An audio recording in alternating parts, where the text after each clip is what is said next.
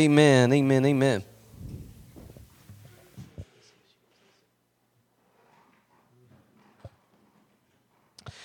Well, we are thankful tonight for God's goodness. Amen. I'm glad we're not having an outdoor meeting tonight. Amen. If we were having an outdoor meeting, we had to have fans.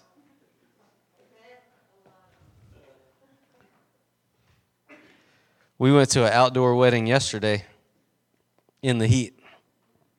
Yeah, it was bad. So, tonight we're going to start back in Mark chapter 8. We're going to pick up on where we were at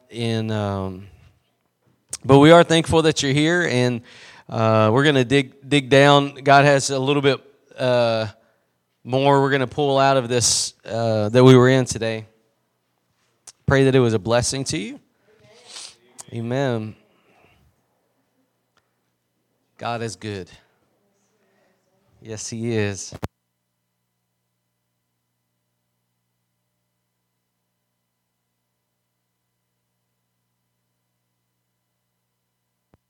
All right, and I did hear Brother David and Sister Haley were rolling out, so they had to leave today. But keep them in prayer because she's taking her citizenship test tomorrow.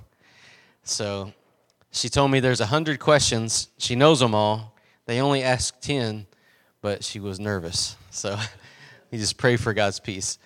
But we're proud of her, and Lord willing, we'll get a good report there. And we just need to pray for the others that couldn't make it tonight. We'll just keep them lifted up. Don't forget to pass out these VBS. Make sure you invite, because it's going to be a good VBS this year. I'm excited about it. It really is good. Answers in Genesis, if you don't know who they are, you can look them up online. That's the curriculum that we're using on it. They are top of the line, Answers in Genesis. So you can verify their ministry. They're very good. I did get confirmation, so the Keel family is going to be in. So we're going to have a whole roundup of ministry opportunities this weekend, and we'll have a great time even on Sunday with the Keel family in here, with everything going on. So it'll be good. Amen. The other thing that I wanted to let you know before we get into it is don't forget about Wednesday night Bible study. We've been having some very good Wednesday night Bible studies. This past Wednesday night was on the armor of God.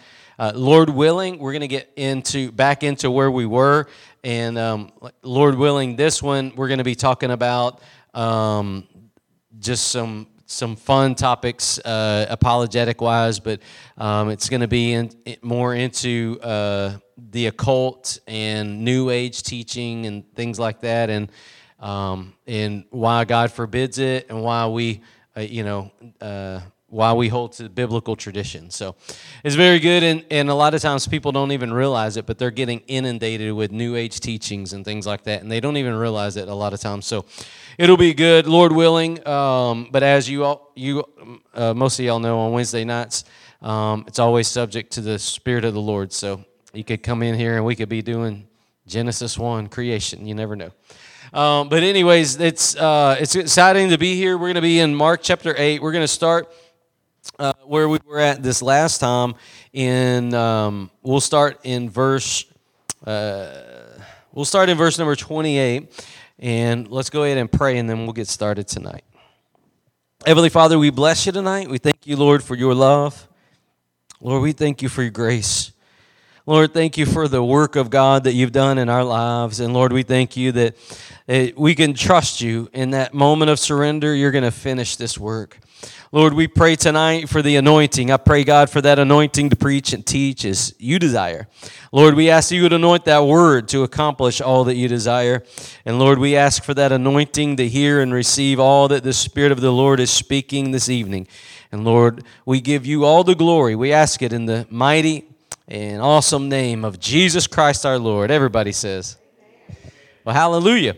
So tonight we're going to be back where we were this morning. We're in Mark chapter 8, and we're looking at this specific passage where Jesus was asking the disciples, who do men say that I am? And what we find is that Peter has the right answer. But we'll pick it up, but the context is what we're setting up right here. It says they answered, in verse number 28, it says they answered John the Baptist, but some say Elijah, and others one of the prophets. And Jesus, it says, and he saith unto them, but whom say ye that I am? And Peter answered and said unto him, thou art the Christ. And this was the correct answer. Jesus actually commended him for that, told him that he was going to be the rock that he builds the church on, that revelation that Jesus is the Christ. He said that flesh and blood has not revealed this to you, but my Father which is in heaven, in the Gospel of Matthew. But the point I want to get to right here is that Peter had the right answer. Peter had the revelation. And sometimes in our own lives, we have a correct understanding or we have a correct revelation, but sometimes it's just something that we may profess with a head knowledge, but we don't possess it with a heart knowledge. It hasn't made that transformation in our lives. There's one of the things that we see in our day and age is we see podcasts, we see YouTube videos, we see seminars, we see everything under the sun, and you can buy anything under the sun. But the reality is you can get a whole lot of information and not be changed by it. That's the reality. You can get a whole lot of information and not be changed. And Peter here is on the right track, but he's not where he's going to be. I mean, he's not going to actually fulfill the call of God on his life until he gets baptized in the Holy Ghost. Until Pentecost comes, Peter's really not that man, that rock. It's after Pentecost that he begins to walk that new walk where he has the boldness in the Lord to speak, thus saith the Lord, to tell people the truth. Amen? It takes a lot of boldness and courage. It takes the Holy Ghost to be able to tell people the truth in a generation that hates the truth. And how many of you know we live in a generation like that? We live in a generation that hates the truth, so we need that empowerment of the Holy Ghost to fulfill the call of God on our life. If somebody thinks that they can fulfill the call of God on their life and skip Pentecost, they are deceived of the hardest case. You will never fulfill the call of God on your life until you have the baptism of the Holy Spirit. That's just the way that God designed it. God empowers us to walk the walk, to be who God's called us to be, and to live the life God's called us to live through, not in our own strength, through the strength of the Lord, through that anointing of God on our lives. And so it's very important to understand that Peter's on the right road, but he hasn't got there yet because he's about to make a misstep. So Peter says, you're the Christ, and look, it says he charged them that they should tell no man, and he began to teach them that the Son of Man must suffer many things, be rejected of the elders, of the chief priests and scribes, be killed and after 3 days rise again. That's the gospel right there. And he spake that saying openly, and Peter took him and began to rebuke him. Peter said, Lord, you're not leaving us. You're a miracle worker. You walk on water, you feed thousands, you open blind eyes, you heal the leper, you cause the lame to walk, you do it all, and you're not leaving us. You are not going nowhere. We just started. How many of you know? We just started this thing. And sometimes the Lord takes you out of one season and into another season, and you're not ready. How many of you ever been ready for a change of seasons? I mean, most people that I know, you get acclimated to the season you're in. And then when that next season hits you like a 2x4 across the face, you're not ready to go in it. You want to stay where you were. But you know what? Jesus is the same yesterday, today, and forever. And guess what? He's the same in winter, spring, summer, and fall. He's the same on my good days as on my bad days. He's the same when it's dark outside as when it's bright. He's the same. And what I've got to do is I've got to understand I'm not supposed to trust my situation, but my Savior in my situation. I'm not called to keep the situation the same. I'm called to hold the hand of the Savior that stays the same no matter the situation. And that's where so many people miss it. They want everything to stay the same instead of realizing the only thing that stays the same is God. The only thing that stays the same is God Almighty. And so Peter here, he begins to rebuke Jesus, and this is the part we want to get into. It says, but when he turned about and looked on his disciples, he rebuked Peter. So Peter rebukes Jesus, and Jesus rebukes Peter. And look what Jesus says to Peter. Get thee behind me, Satan. For thou savorest not the things that be of God, but the things that be of men. Jesus literally calls the apostle Peter Satan. Now, he's not Satan. He's not saying you grew, horns and a tail and a pitchfork. He's not saying that, but he's acting as Satan. Why? Because he's no longer savoring the things of God. He's now introduced, and he's now kind of got this side thing going on. Now he's kind of got this other thing. It's no longer just about whatever God wants to do. God, here's my life. You can order it how you want. You tell me to go, I'll go. You tell me to stop, I'll stop. You tell me to do this, I'll do this. But now it's kind of like, hold on, God. We need things to kind of stay this way. He kind of interjected his own opinion into the realm of what God should do. How many of you know that's not a good idea? You can't interject your own opinion into what you think God should do. God's God. We're men. Amen? There's only one God. Come on now. His ways are above our ways. You may not understand it, but His ways are above our ways. He's working something. But we don't have the mind of God, but the Bible says, but we've been given the mind of Christ. We've been given the mind of that servant. We've been given the mind of the Lord of glory. And so we see this important principle right here. Savor. What do you savor? We talked about this, but savoring is what you deem as valuable. I remember when my grandmother cooked and we had that rich gravy or maybe a steak that had like a lot of flavor in it. It was so savory you could taste it hours and hours later. And the way she cooked the roast beef, it would stay with you for hours, wouldn't it? Yeah, you could still taste it because it was so savory. But when we're talking about what do you savor as far as in your heart and the way that you live your life, we're talking about what do you long for? What feeds your soul? What feeds your appetite? What gets you going? What gets you excited? What gets you moving? And Jesus tells Peter, you no longer savor the things of God. Now you're starting to savor the things of men. How many of you know men have a lot of things they savor? I know men that savor ESPN. I know men that savor pornography. I know men that savor video games. I know men that savor all kinds of fishing. I know men, and we can talk about women too, but we'll just stay gender specific, right? But the reality is that we can savor anything, but the one thing God calls us to savor is Him. Jesus said the greatest commandment is to love the Lord our God with all our heart, mind, soul, and strength.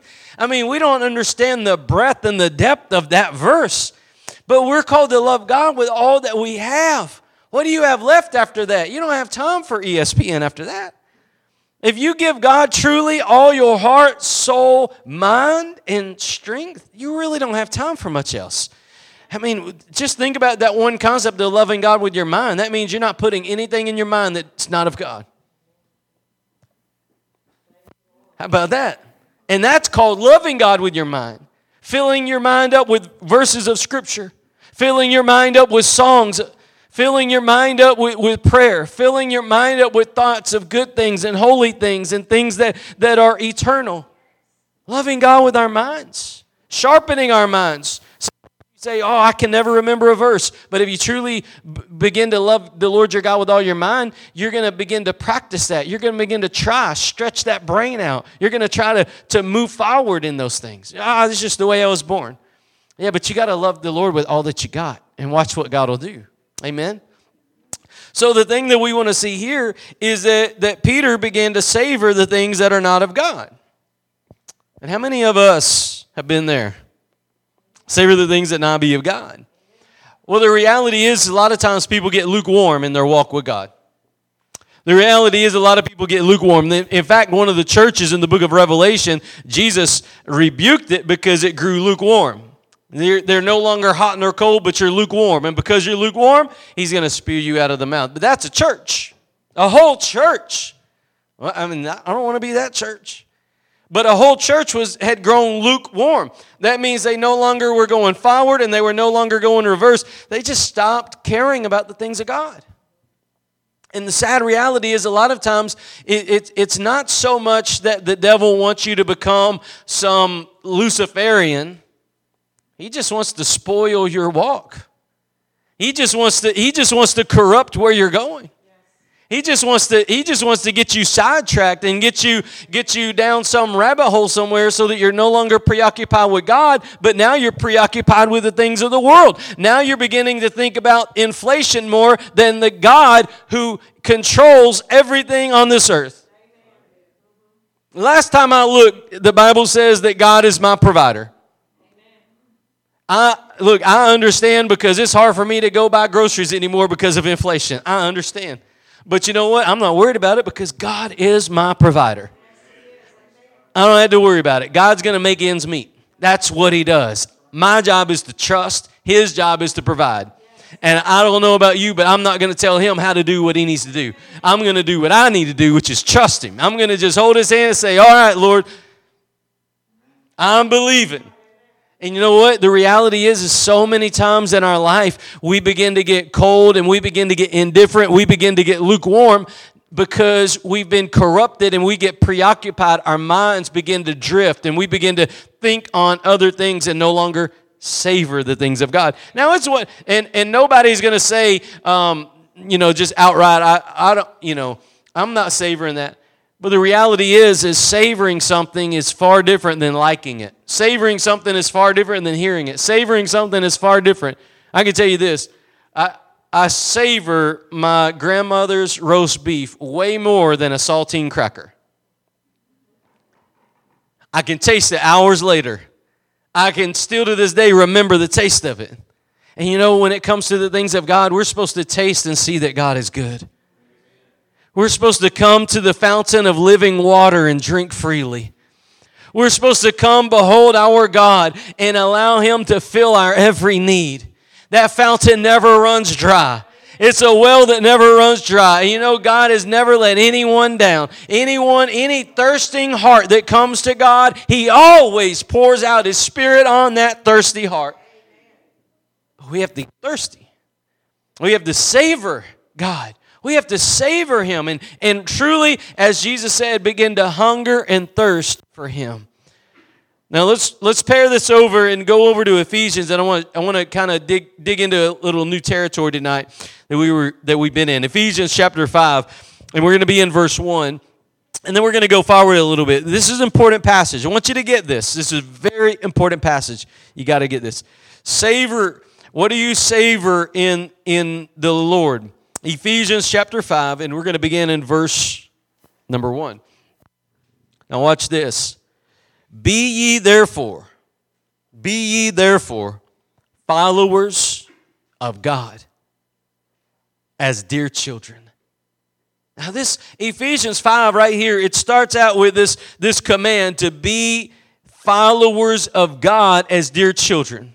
That means I'm not going to navigate. I'm not going to be a backseat driver. I'm just going to say, yes, sir. Where are you leading? Where are you taking me, Dad? Where you want me to go, Lord? It's being followers as dear children. And look at this next part. It says, and walk in love as Christ also has loved us and has given Himself for us, an offering and a sacrifice to God for a sweet-smelling savor. Now, this part right here, I want you to get this part. Jesus offered Himself to God as a sweet-smelling savor. In other words, let me say it like this. The sacrifice of Jesus on the cross was savory to God Almighty. Think about that. It was a savor to God. It was a savor to the Lord of glory. And it's just, more than our minds can control because it's, God manifests in flesh, being savory to God in glory. But it's just the way it is. But the reality is this, is that sacrifice was pleasing to God. That sacrifice. If there be any other way, Father, let this cup pass from me. Right? But there was no other way. And Jesus went to the cross. He went to the Via Dolorosa. He went all the way. And as He was on the cross, what did He say? Into thy hands commit my spirit. Right? Into thy hands I commit my spirit. And that offering on the cross was savory to God. How many of you know that's more than a saltine cracker? That savor. So when we're talking about savor, we're talking about how much did Jesus' death on the cross please God? I mean, he fulfilled the will of God through every cost. It didn't matter how many people mocked him, laughed at him, rebuked him, pulled out his beard, put the crown of thorns on, made fun of him. You know, they put that robe on him. They gave him a scepter, and they bowed down, "All hail, King of the Jews," and they just mocked him as they were killing him. And at any moment, he could have snapped his fingers and killed them all. At any moment, he could have just stopped the whole world from existing. But love compelled him to go all the way. All right? Love compelled him to go all the way because God so loved the world. And Jesus said he came here to fulfill the Father's business. Now watch this. Jesus here, his sacrifice of himself so that others can be reconciled to the Father was savory to the Father. Now, could Jesus have just retired? Could he just said, "You know what, I've been a miracle worker for a few years. I'm just going to hang out for a little while"? Could he have said that? He could have most definitely said that. But instead of kind of staying indifferent, he went forward. He went forward to the cross. He went forward. The Bible says, for the joy that was set before him, he endured the cross. The gospel says that his face was set like flint towards Jerusalem because he was headed to the cross. He was not going to be deterred. He was not going to go to the left and he was not going to go to the right, but he was going to go all the way to the cross and bear the sin of the world. Now watch this. That was savory to God because Jesus didn't stop. He didn't get into the middle. He didn't get into neutral. He went all the way and he gave himself as a sacrifice that others may be reconciled to the Father. Now, I want to tell you something. God told you to follow him the same way.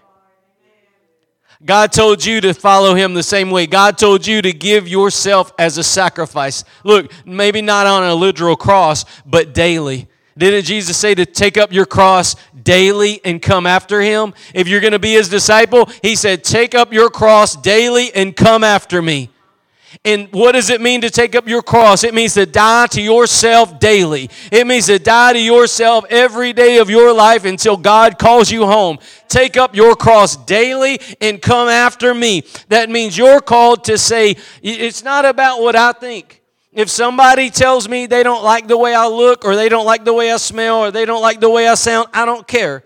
Why? Because it's not about me. I've been crucified with Christ. Nevertheless, I live, yet not I, but Christ lives in me. Talk about me all you want. That's fine. I'm on a mission. What's the mission? I'm on a mission to live a crucified life that you may know God the Father and be reconciled to him. That's our mission. Our calling in life is not to get a reputation. Our calling in life is to have godly character. Godly character follows Jesus. It's dying to self daily that others may find the truth of who God is in you. Amen. That's the truth. And God called you to that. Now, how many of you know that costs you something? We're gonna hit some choppy waters right here. It costs you something.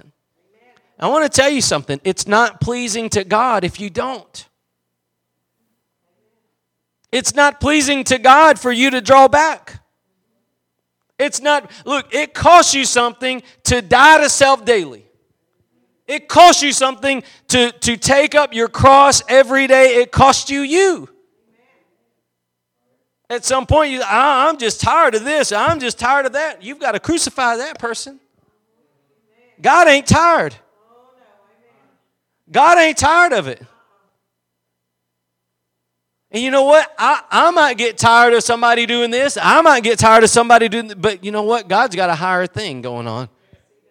And he's called me to give myself daily. Just like Jesus. Jesus offered himself as a sacrifice so that others can be reconciled to God. And you know what? Sometimes it costs us something.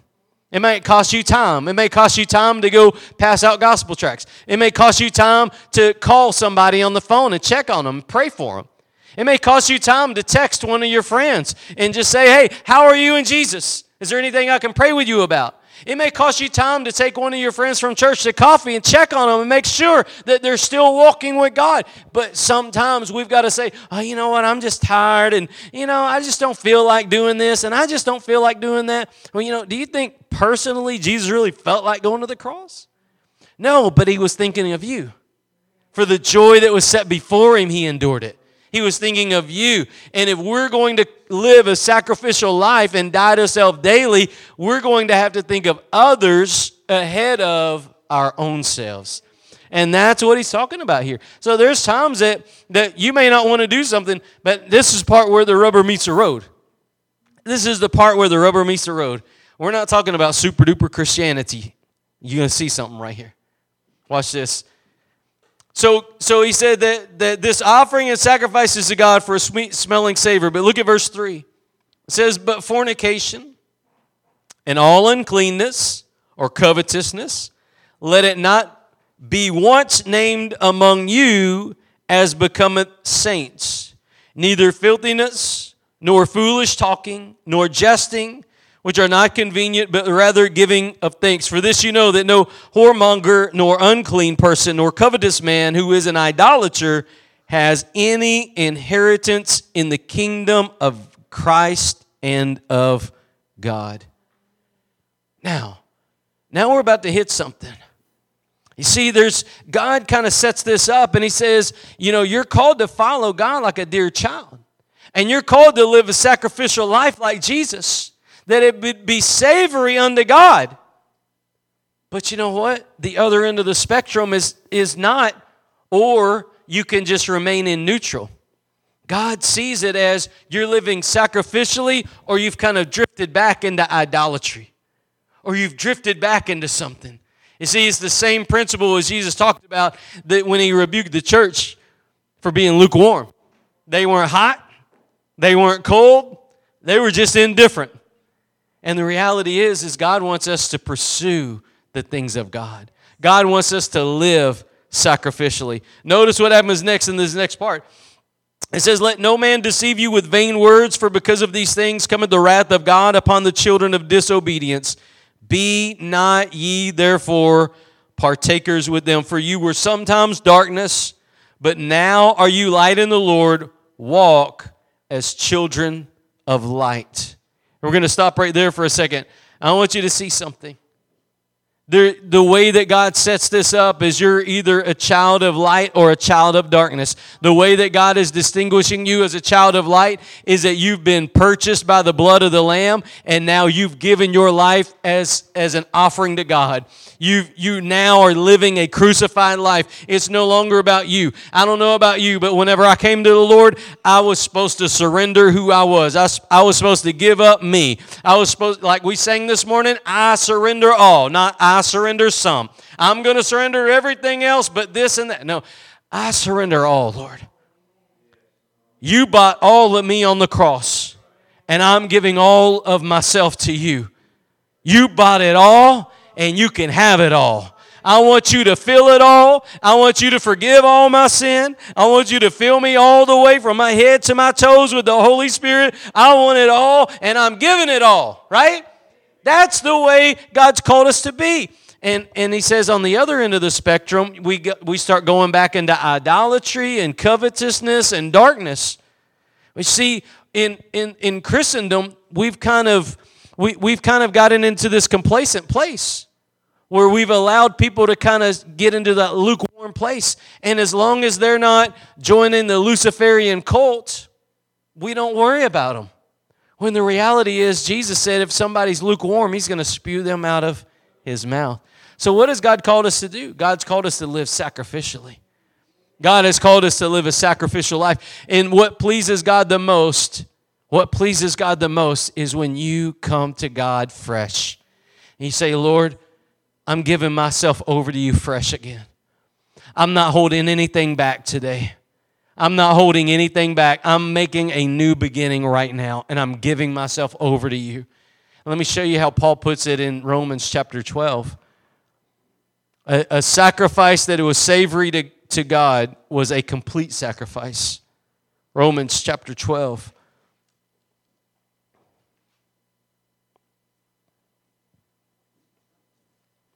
You see, whenever Jesus went to the cross and he offered himself to the Father, it was savory to God. And you've been called to imitate that. In other words, you were not called to an ivory tower Christianity. You were not called to a back porch Christianity. You were called to a sacrificial life. Christian life is a crucified life. The crucified life is Christianity. And the sad reality is a lot of times the crucified life is not preached or taught in our churches because it's not compelling to the flesh. But God accepts nothing less. And I don't know about you, but I would rather be pleasing unto God than pleasing unto men. Now, I know and you know that it's not, you're never going to be a crowd pleaser by telling people that they need to die to self. They need to, it's not about your opinion and your wants and your desires, but it's about you surrendering all that, coming on board with God, and allowing God to have all of you. And you know what God did to me? God gave me new desires. How about you? God gave me new desires. He began to teach me how to have joy in new things. You know what? I found joy in worship. Before I got saved, I didn't want to do that. Now I find joy in reading the Word of God. What's my most happy time? When I'm alone and I can pray and I can fast and I can read and I can just get alone with God and have intimacy with God and I can just be me and Him. That's my most favorite. All the joy. But you try to tell someone that's still in the flesh that. You get them alone, and they're going to be looking at the wall. They're going to be crawling on the floor. They're going to be calling this one and calling that one and doing this and doing that. Because we're not crucified. I want you to see something. This is a daily thing. This is a daily thing. I did that 20 years ago. Yeah, great. This is daily. Look at this. Verse 1. Romans 12, verse 1. It says, I beseech you, therefore, brethren, by the mercies of God, that you present your bodies a living sacrifice, holy, acceptable unto God, which is your reasonable service. And this is an important passage because it shows you a couple of things. But number one is that you're called to have a sacrificial life. And it's a living sacrifice. It's never completed. It's never over. Every day that you're alive, you're supposed to go back to God and give yourself as a sacrifice to God. Every day that you're alive, you got to begin again and say, Lord, here I am again. You know what? Every day you can wake up and you can begin to live for self again. How many of you know that? How many of you been there? You can wake up tomorrow and not think hide nor hair of any Christian or pick up the Bible or pray. You can do that. But you might fall back. The reality is, if you're going to go forward in God, God is calling you to a crucified life where you are living a sacrificial life daily. That's where Christianity begins. That's where Christianity lives. That's where Christianity moves. That's why many people don't have the joy of the Lord anymore, is because they're not giving God a sacrifice that is pleasing to Him. They're not giving God a sacrifice that is savory to Him. They're giving God their hand or they're giving God their foot, but they're not giving God the whole. They're not giving God the whole. And I want you to know something. Jesus went to the cross and He gave all of who He was to the Father. He let everything go on the cross. He didn't hold anything back, and the Bible says it was a sweet smelling savor to God. And in order for you to savor the things of God and desire to please God, you're going to have to come back to God and give Him every single thing of yourself. You're not going to be able to hold anything back on any day at all. And you look to Jesus and you say, well, that's a lot, but you don't understand what it took for Jesus to go to that cross. We're not talking about a mere man going to a cross. We're talking about God from glory, who never knew no sin at all, who was the purest of pure, holy of holies, and He came and incarnated in a house of flesh. You'll never understand the depths that he went to for that incarnation. You'll never understand what he did as he came down here to this earth so that he could bear our sin. And as he was bearing the sin of the world, you know the Bible says in the Garden of Gethsemane, he sweat drops of blood because the weight of and the gravity of the sin of the world was about to come down upon him. He was going to bear that sin. And you know what? That he went all the way. He didn't hold anything back. He didn't hold anything back. And then look at us. God's called us to follow that. God's called us to be followers in the same way. God's called us to live a sacrificial life in the same way and not hold anything back. So many times, that's why there's no joy in our walk with the Lord. You know, how many of you remember a time in your life when you gave God everything and you remember that fullness of joy? You remember that? I remember whenever I was filled with the Spirit, I gave God all that God poured all that He had in me. And it was the most joyous, joyful time I've ever experienced in the Lord is those fresh waves of the Holy Spirit. I mean, you couldn't slap the smile off my face. You know? And so many people today have no joy. Why? Because they're giving God no savory sacrifice. God's waiting on us to give a savory sacrifice, and then when we do, He'll pour out His Spirit. He'll pour out His Spirit. But look here, it is that sacrifice that was a savor unto God. Amen, it was. You go back and you read that again later. And the thing is so many times people think, well, I'm not out there murdering anybody. I'm not cheating on my spouse. I'm not robbing a bank. And I go to church. But God didn't say that that's it. God said He wanted you to live a sacrificial life. Give yourself to God as a living sacrifice. A living sacrifice. See, the call of God on my life is not to not rob a bank. The call of God on my life is to give myself over to Him every day, every moment that I'm awake. All that I am to be His. God didn't call, let me rephrase that. God did tell you not to rob a bank, okay? God did tell you to not rob a bank. But many people have no joy because that's where they stop. I don't cuss anybody out most times. I don't rob banks. I might cheat on my taxes, but I don't rob banks. I don't cheat on my spouse, but I do look. I don't murder people, but I do hate them. You see, we compromise, and we wonder why we have an unfulfilled Christianity. We wonder why we have to have all the laser lights and stuff. Why do we have to have all the tapestries in our churches that make it look like a nightclub? Because the church is bored and it has no joy of the Holy Ghost. If we had the joy of the Holy Ghost, we wouldn't need the entertainment of the world. In fact, Leonard Ravenhill, he said that the entertainment of the world is a substitute for the joy of the Lord. It's the devil's substitute for the joy of the Lord. The more entertainment we got to have, it's just because we're not feasting on God. It's because God's not the joy of our soul anymore.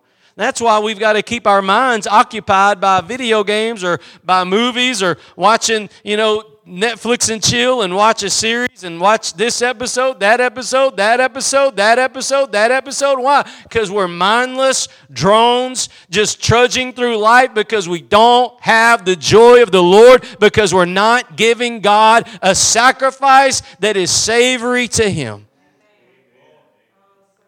And until we come back, it's simple. Right? It's simple, but it's hard. It's simple, but it's hard. We've just got to come back to that place to where we give ourselves sacrificially to God that it might be savory unto Him. And I want you to know something. God is waiting on you to do that. God's waiting on you to do that. Now here, let me show you something in Matthew chapter 5. Matthew chapter 5. We're going to go over here to the Sermon on the Mount in Matthew 5.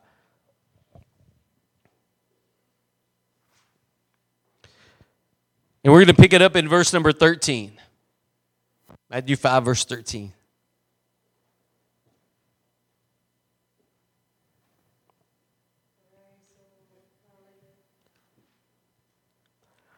Now, savory, as we said earlier, is that idea of what makes something valuable, what makes something just beautiful, savory. And it's amazing that a sacrifice can be savory unto God. And the ultimate sacrifice that was savory to God was Jesus on the cross. And yet, God has called us to live that same kind of life. Amen. Let's look at this in verse number 13. Jesus said this, "You are the salt of the earth. But if the salt has lost his savor, wherewith shall it be salted? It is thenceforth good for nothing but to be cast out and to be trodden under foot of men." This reminds me of the lukewarm church. It was the church that was hot or cold that God was able to use. They had some savor to them. If you go back and you read that passage, a lot of times they get it mixed up because we talk about hot and cold, we talk about hot good and cold bad, but that's not the context. The context back then was that there was a body of water, and if it's hot water, you can take a bath in it. If it's cold water, you can drink it. That was the context. But if it's lukewarm, you've just got bugs growing in it, you can't do nothing with it. You'd have parasites and all kinds of stuff. The lukewarm is where you get the infiltration of the parasites and things like that. And here you see Jesus looking at salt. And salt here in Matthew 5, and he says, "You're the salt of the earth." Look, you can't be looking out the doors of the church and wondering why it's going to hell when the church has no salt anymore. Oh, it sure is going downhill out there. Oh, what's the church doing? We turned the church into a nightclub. We've turned the church into a self-help seminar. We've turned the church into a country club. But the call of God on our life is to be the salt of the earth. How do we become salty? Sacrificially. And Jesus actually nails it when he says that it loses its savor. It loses it loses what makes it unique and special and glorious to God. And when salt loses its purpose, it's good for nothing, he says. I don't know about you, but have you ever seen in a snowstorm, they'll go out and they'll salt the road? And after so many cars drive over it, that salt's no good anymore, is it? That salt's no good anymore after so long because it's lost its purpose. Oh, come on now. It's no longer when it's no longer salty, it loses its purpose. When it's no longer salty, it has no more savor. It has no more effect. It has no more calling. It has nothing else left. And what about the church today? We're waiting on the world to stop being insane. We're waiting on the world to stop being immoral. We're waiting on the world to stop serving the devil. We're waiting on the world to stop going to hell when the church has no savor in its salt. What's a church to do? What's a church to do? A church is supposed to do what? Come back to the cross. A church is supposed to come back to the cross. We're supposed to come back, humble ourselves before the Lord of glory, give ourselves over again, and in that sacrificial moment, it'll be savory unto God. Salt will begin to rise up, and as we go out the doors of the church, we'll be salting every single thing we touch, from the store to our jobs to our homes. Everything we touch will have a tinge of glory on it. That's the salt, because we don't do what the world does.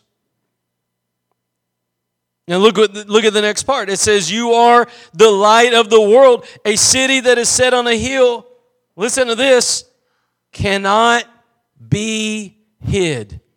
That's the last verse I'm going to read. I want you to think about something. A city set on a hill cannot be hid. Think about this. God is telling you that He's called you to live a sacrificial life, and that sacrifice is savory to the Lord, okay? And that's what He desires. That's what that saltiness is. And when you are, you cannot be hid. I want to ask you something. How is it that the world can get on with the church? You know, the world, whenever the first church was here, the world hunted them down. I mean, they hunted them down. They were starting revivals and riots everywhere they went. We had protesters one time here. I'm ashamed. We should have them every time. We should have people trying to stop us from meeting. I mean, they literally hunted down the disciples. They killed them methodically. They severed their head. They severed their body. They boiled them in oil. They did everything they could to stop the gospel, but you know what? You can't stop God. The Catholic Church, you try to burn the Bible. You can't stop the Word of God. You can't stop the Spirit of God. God is victorious. God's going to get the victory. He's going to get the glory. And God, listen, you may say, oh, the world's just going down, down, down. God can turn it around like that. It's not possible with us. You might look at our country and say, we are insane. There's no coming back from where we are now, brother. Well, you know what? The disciples turned around their world. The disciples turned around their world. And they went through a lot of hurdles to get there, but they did. Why? Because they were salty. They had the anointing of God on them. They were full of the Holy Ghost, and they had the salt of God. You can't be filled with the Holy Ghost without having the salt of God on your life. Unless you're sacrificed unto God and living that crucified life, you'll never receive the Holy Ghost. The Holy Ghost is not going to baptize someone in the Spirit who is not sold out to Him, who is not given over totally to Him. But those that are surrendered vessels, those that are crucified unto God, those are the ones God's going to fill with the Holy Ghost, and God's going to send out to be salt in this world. And that's what the world needs. The world doesn't need us to complain about how bad it is. I mean, we can complain about how bad it is, and we can have seminars about how, let's look at why did society crumble and why are we doing this? But really and truly what the world needs, they need you to give yourself to God in a savory, sacrificial way. Get full of the Holy Ghost and go out in the world and mix it up. Go out in the world and mix it up. Go be salt. Go be lights. And it says that when you're that way, look at that last phrase, cannot be hid. A church like that stands out. You know, when Shadrach, Meshach, and Abednego stood, everybody else in Babylon bowed down to the statue. Everybody else in Babylon bowed down. Shadrach, Meshach, and Abednego, they stood. And you know what? They couldn't hide that. You stand out like a sore thumb when you live a holy life. You will stand out. People will not get you. They will not like you. They will mock you. They will ridicule you. How many of you know that when Shadrach, Meshach, and Abednego stood, they probably had somebody going, hey, just bow down, go along, get along, stop causing problems. You can go ask God for forgiveness later. Just stop it already. But you know what? They refuse to compromise. They refuse to be unholy to God. They refuse to stop living a crucified life. They refuse to stop being salt and light in the world. And because of that, they couldn't be hid. You know what? I believe that a lot of times the church just wants to blend in. The church wants to be hidden. The church wants to be undercover. You know what? There's no such thing as an undercover brother or an undercover sister. God never called you to live an undercover life.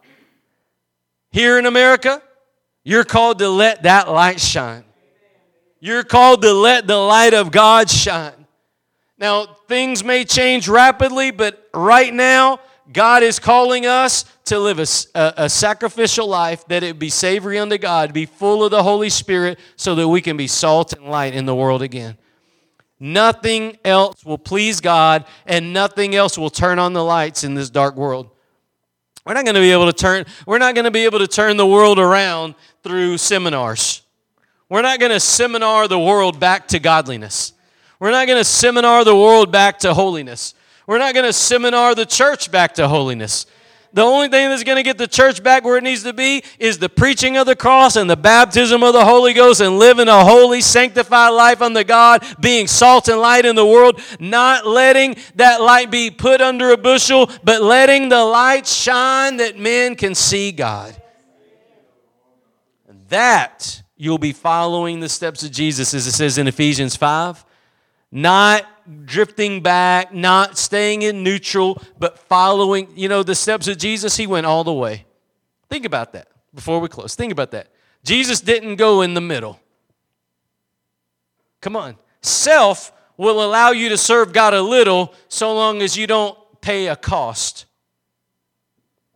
Self will let you go to church a little so long as you don't pay a cost.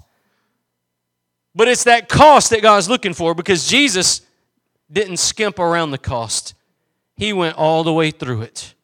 And God has called you to go through whatever it costs you to live a sacrificial life full of the Holy Ghost, to be salt in the world. Amen. Lord, we bless you tonight, and we thank you for the ministry of your Spirit. Thank you, Lord, for your people here tonight. And Lord, we thank you that you're no respecter of persons. But it's that savory sacrifice of the cross that you respect. And you will honor and bless those that come and give themselves over to that sacrifice on the cross. Lord, I thank you for the people gathered here tonight. Lord, I pray that we would be a set-apart people. Lord, let us not go quietly in the night as the world goes to hell. But Lord, let us be filled with your Spirit. Let us be sanctified and set apart for your glory. Lord, fill us afresh. Let us be those people that have tasted and seen that our God is good. Lord, I pray that you would do a work in us, that you would be the joy of our heart, the joy of our soul, that you would light our dark places, that you would encamp around us, protect us, and guide us through these days. And Lord, we pray that you would do whatever is necessary in us to get us to that place to where we live as a daily living sacrifice to you.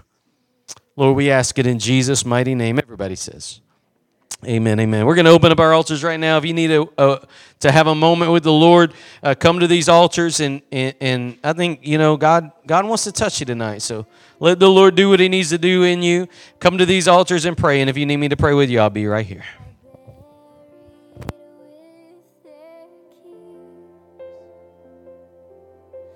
This is not my home, filled with pride and greed. But Jesus, you